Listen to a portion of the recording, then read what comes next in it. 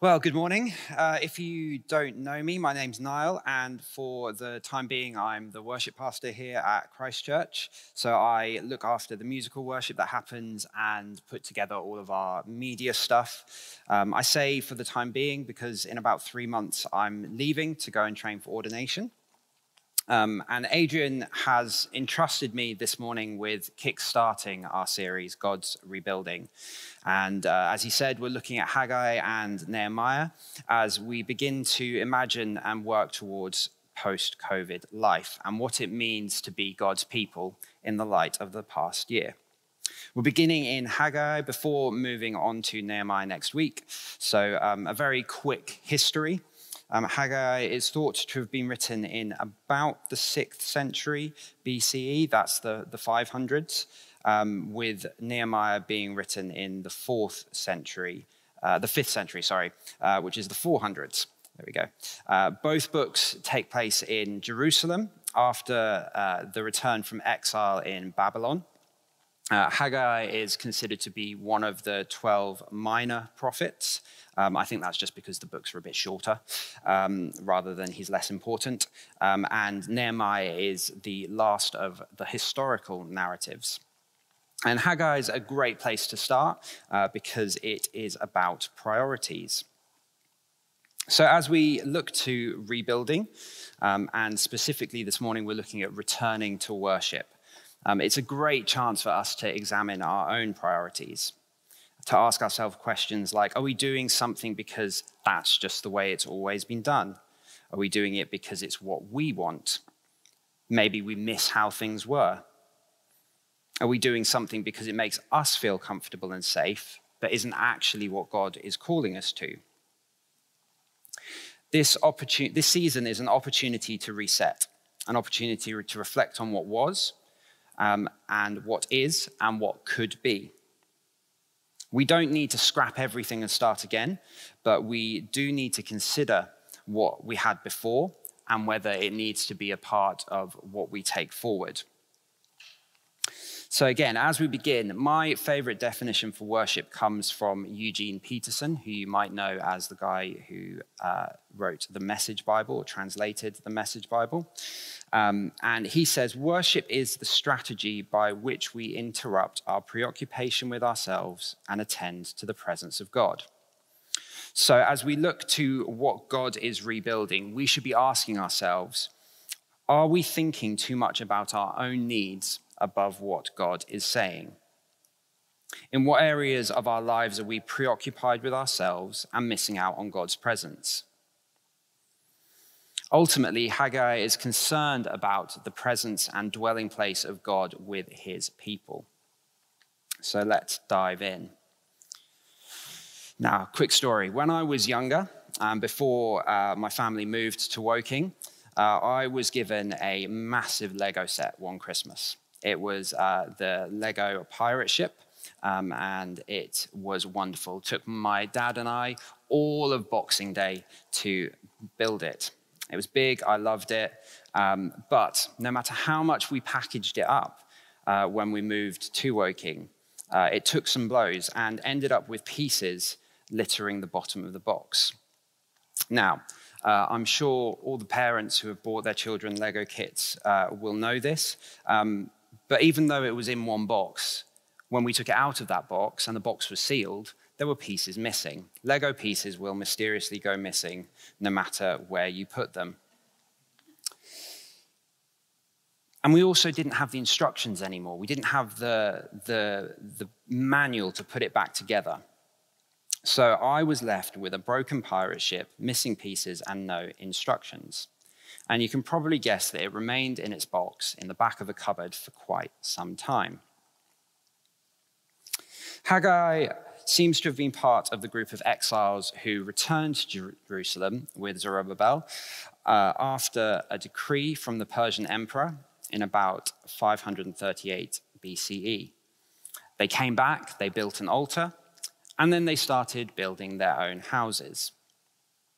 Some 18 years later, Haggai appears on the scene, telling the people that they've got their priorities wrong. In verse 4, it says, "Is it a time for you yourselves to live in paneled houses while this house lies in ruins. So we see there's an issue here. We see that God is trying to say to his people that they've got everything the wrong way round. They've got their priorities mixed up. They'd put their own comfort ahead of obeying the Lord. They may have thought that God was their priority. They'd built him an altar after all. They were making sacrifices to him. But God, through Haggai, is telling them that they've got it wrong. Another prophet, Hosea, tells us that God desires his people to know him rather than offer burnt sacrifices. So in this moment, as we begin to return to church buildings and look forward to the return of things like sung worship, are we hearing the voice of God tell us that he doesn't want our worship to be tokenistic? He doesn't want us to think that because we're back in the building and eventually we'll be able to sing songs together again, that everything is okay and we can actually just go back to worrying about our own comfort. We've ticked the box. One commentator says, this was the problem. They had their goods, but the good life eluded them. They were not hungry, but neither were they satisfied. They were dressed, but they were not comfortable.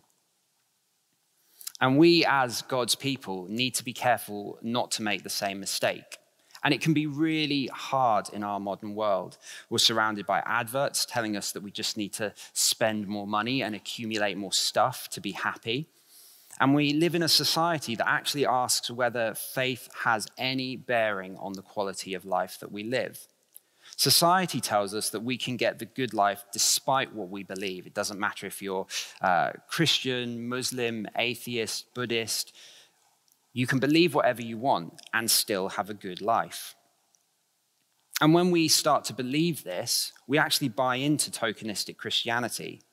We go to church on a Sunday, but we invest our time and our money into our own comfort, something that can actually never fill the emptiness and longing inside. So why is it important that God, through Haggai, is telling them to rebuild the temple? Why should we care about rebuilding the temple? Because a refusal to rebuild the temple is a rejection of God's grace. The refusal to build the temple is a rejection of the indwelling of God that defined Israel as a community, that defined Israel as the people of God. So a refusal to give God our whole lives as worship is a rejection of his grace and a rejection of that which marks us out as his people. I'm going to say that again. A refusal to give God our whole lives as worship is a rejection of his grace and rejection of that which marks us out as his people. God's house was the outward form of his real presence among his people. To refuse to build that house was at best saying that it did not matter whether the Lord was present with them.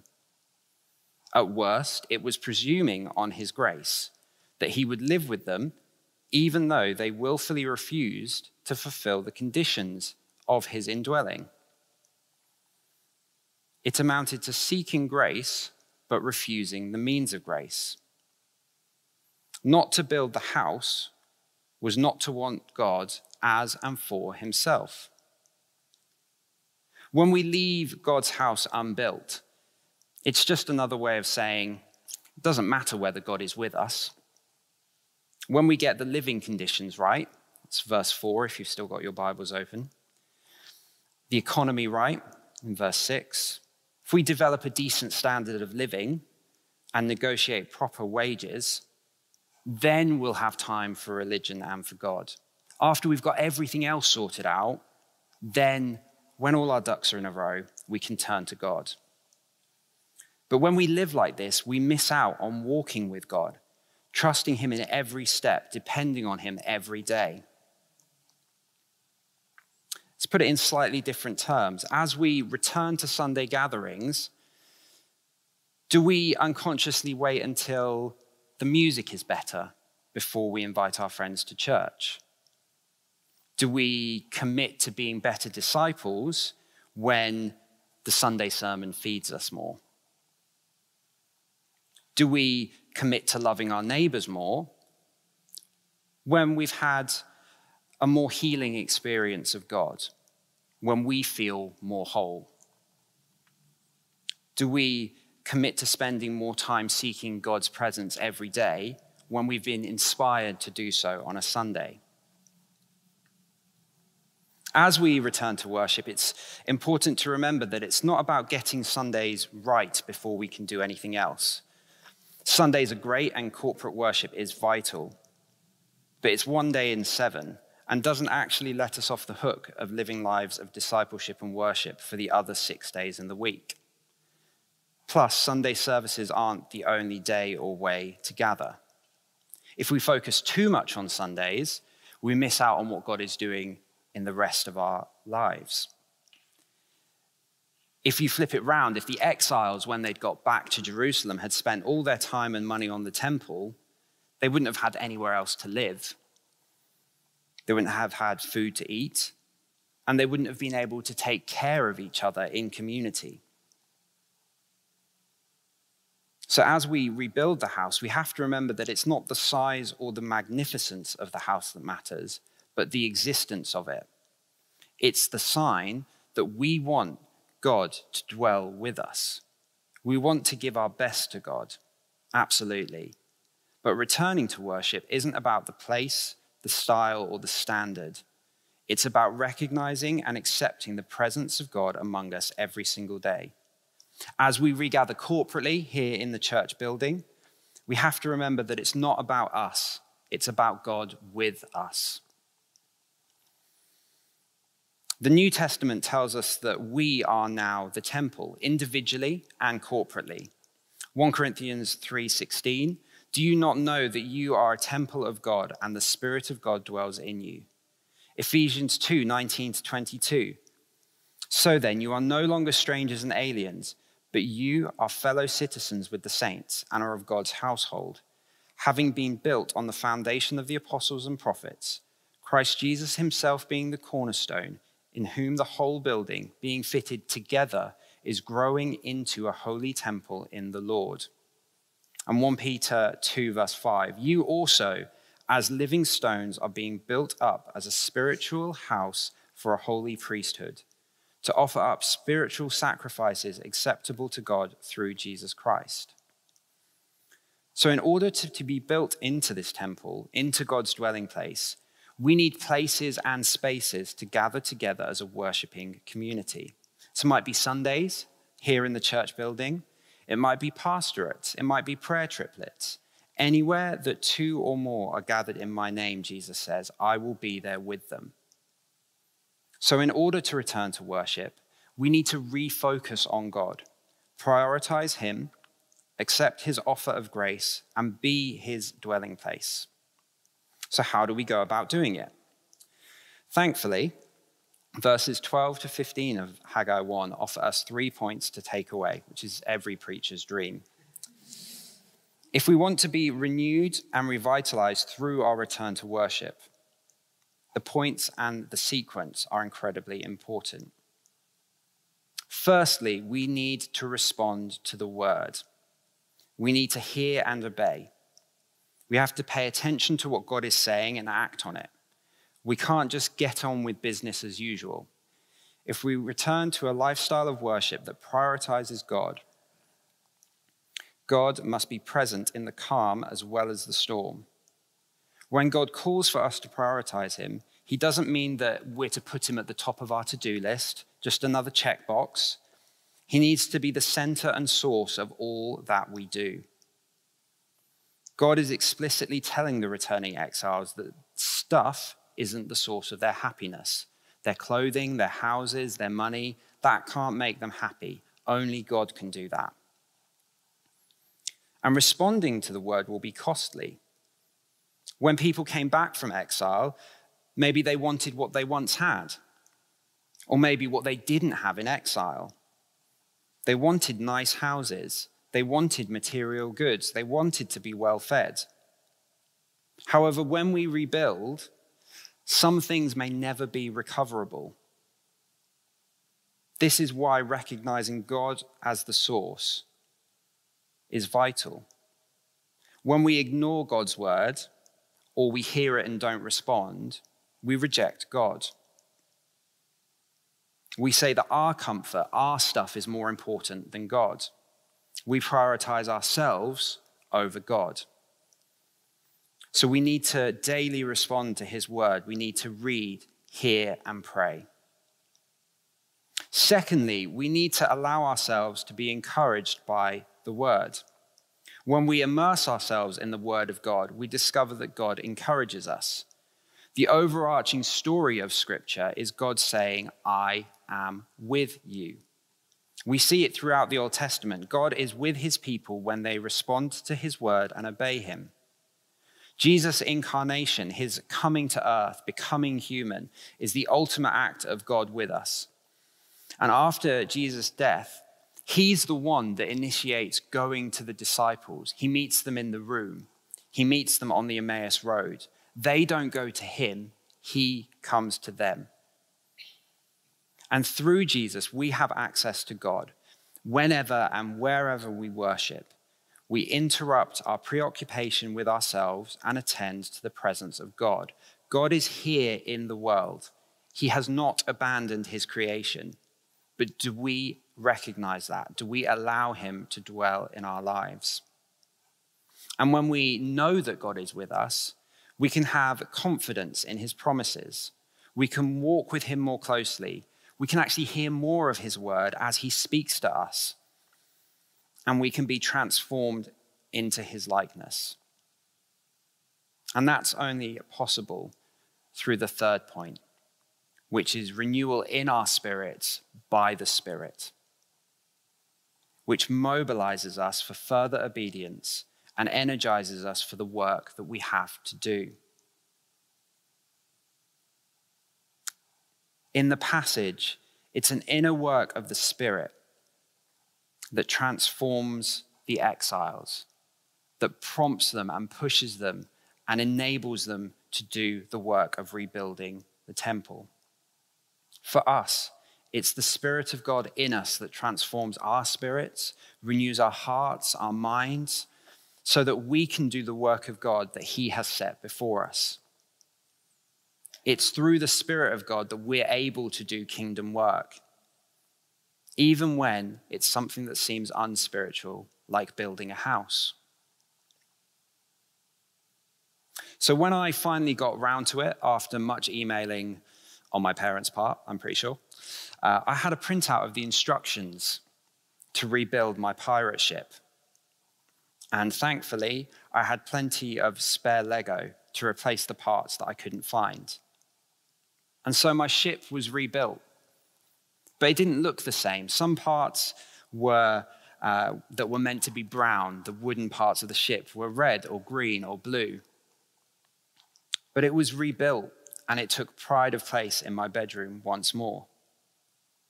And it's the same as we return to worship.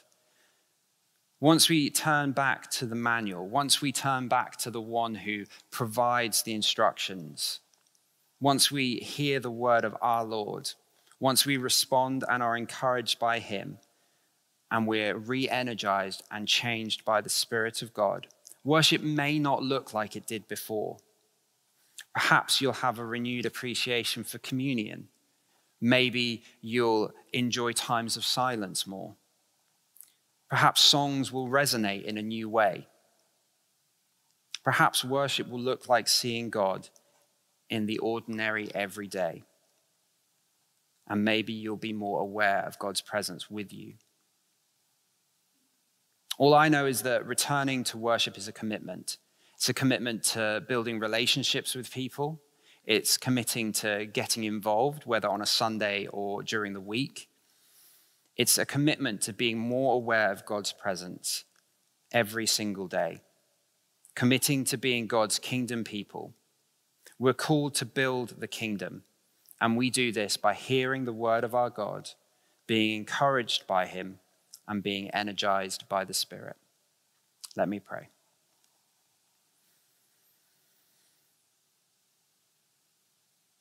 Father God, we thank you that you promise so much to us. We thank you that you are a good God who loves us, who reaches out to us, who desires to be with us. We thank you that through worship we can turn our minds back to you. We can reprioritize and refocus on you. We thank you for the gift of music. We thank you for the gift of the arts. And we thank you for every single way that we can turn back to you. We pray now that as we listen to this next song, that we would know your presence with us, and that we would be energized as your people together here and online to be your people every single day, and that we would be transformed by your Spirit into the likeness of Christ. In Jesus' name we pray. Amen.